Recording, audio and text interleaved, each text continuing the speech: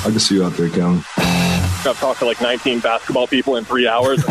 Arizona Sports. Our Suns mega mind, Kellan Olson, joining Wolf and Luke to talk about the Phoenix Suns now. All right, final hour of the show here on a Friday afternoon, talking a little Suns basketball. So who better, Wolf, to talk to than our own Kellan Olson, our Phoenix Suns guru. He joins us right now on the Arizona Sports Line. I don't know if Kellan gets days off, if this is one of them or not. But Kellan, thanks for joining us. How you doing? Not for the next couple of weeks, buddy. It's that time of year. I'm excited. Hi. Hello. Why are you excited? Just the trade deadline? Is that what you're talking about, Killer?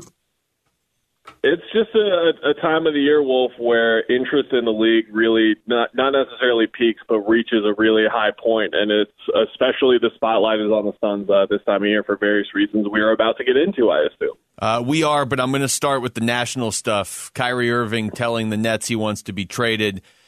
What sort of, I know there's a million ways you could go with this answer, but what sort of potential ramifications do you see that having on the trade deadline? Because, I mean, it's entirely possible, and he is a very good basketball player, that he ends up on a Western Conference team. Yeah, I think that's the place to start. But what we should really start with is the fact that Kyrie's on a $36 million expiring contract, and that makes him extremely difficult to trade on his own, just as if we were treating Kyrie Irving like a sane person who's on the basketball court every time and seems like a stand-up guy who will stay committed to your organization and not demand a trade, or publicly say at an event in Boston that he's staying in Boston and then signs with Brooklyn, or then kind of does a soft trade request last summer and then does a more firm trade request this February.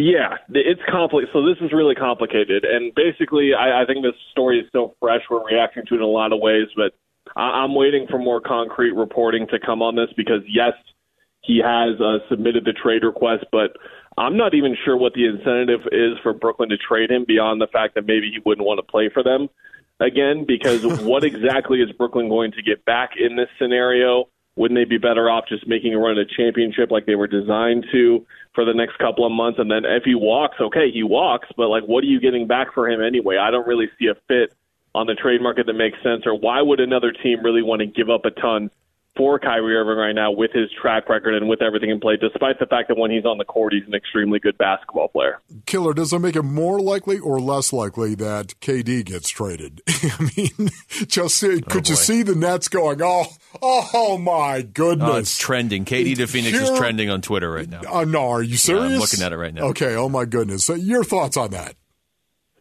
Well, it makes it more likely, obviously, but the matter of how much more likely it makes it just depends on how Kevin Durant feels about the proceedings, how he feels about if Kyrie Irving gets traded, what is the return? Does Kevin Durant still feel like he can win a championship this year? I mean, the Nets have had a really good year, and they've had some really nice pieces come together. I know that Nick Claxton and T.J. Warner are not going to step in and fill the void that Kyrie Irving would leave. But with that being said, they've put around a lot of good accentuating pieces around Kevin Durant and Kyrie Irving. So whatever the return is, if we get to that trade, Right.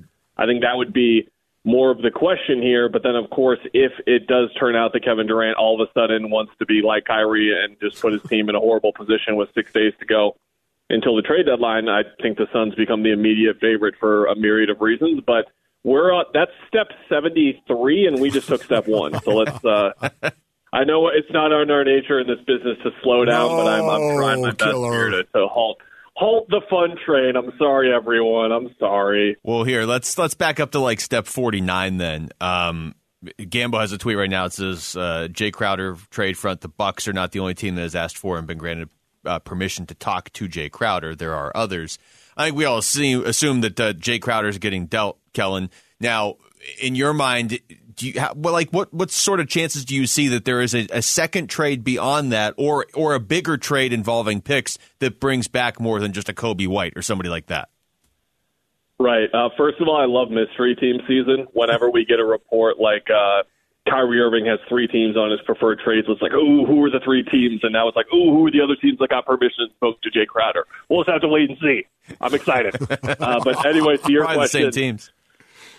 Yeah, we'll see. But beyond that, to your question, I think that the only way that a trade of Jay Crowder waiting this long kind of makes sense, is if the Suns had a really strong inclination that they could achieve something bigger.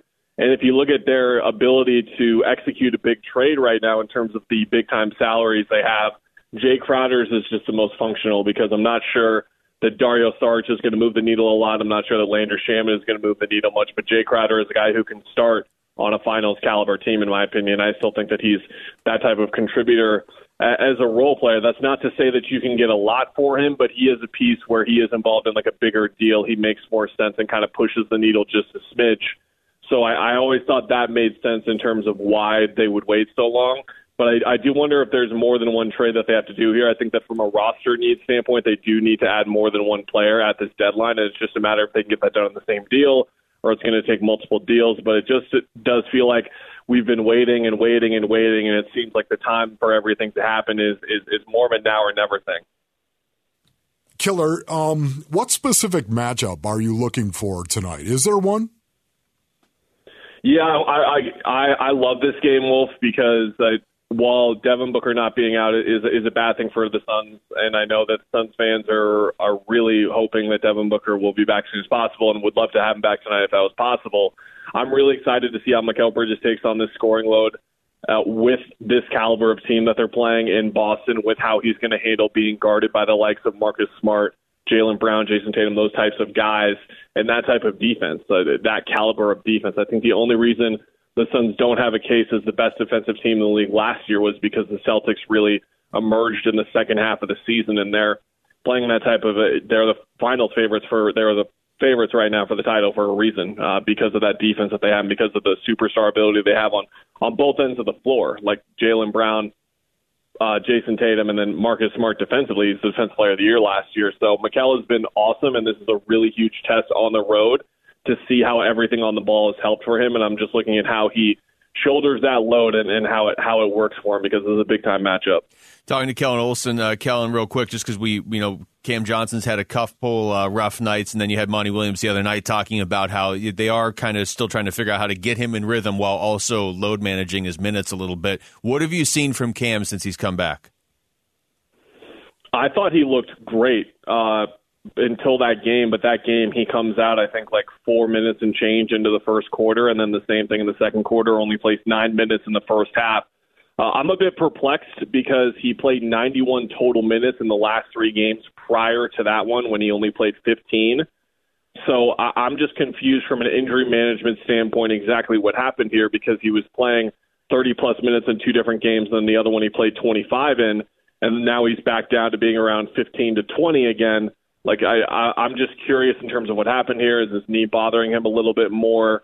Was there a restriction, and was it not just employed correctly in those 3 games? I'm not exactly sure what happened here, but the good news inside of all of it is that when we have seen Cam play, those extended minutes, he's looked really good. But obviously, with the situation with campaign Devin Booker, Cam Johnson is right alongside those guys, and the Suns have to be really careful here with how they go about things, because like one more step back for any 3 of these guys, and you're probably talking about the end of their season. So they got to be smart about him, and if that's taking him out 4 minutes in the first and the second quarter, it's what they got to do.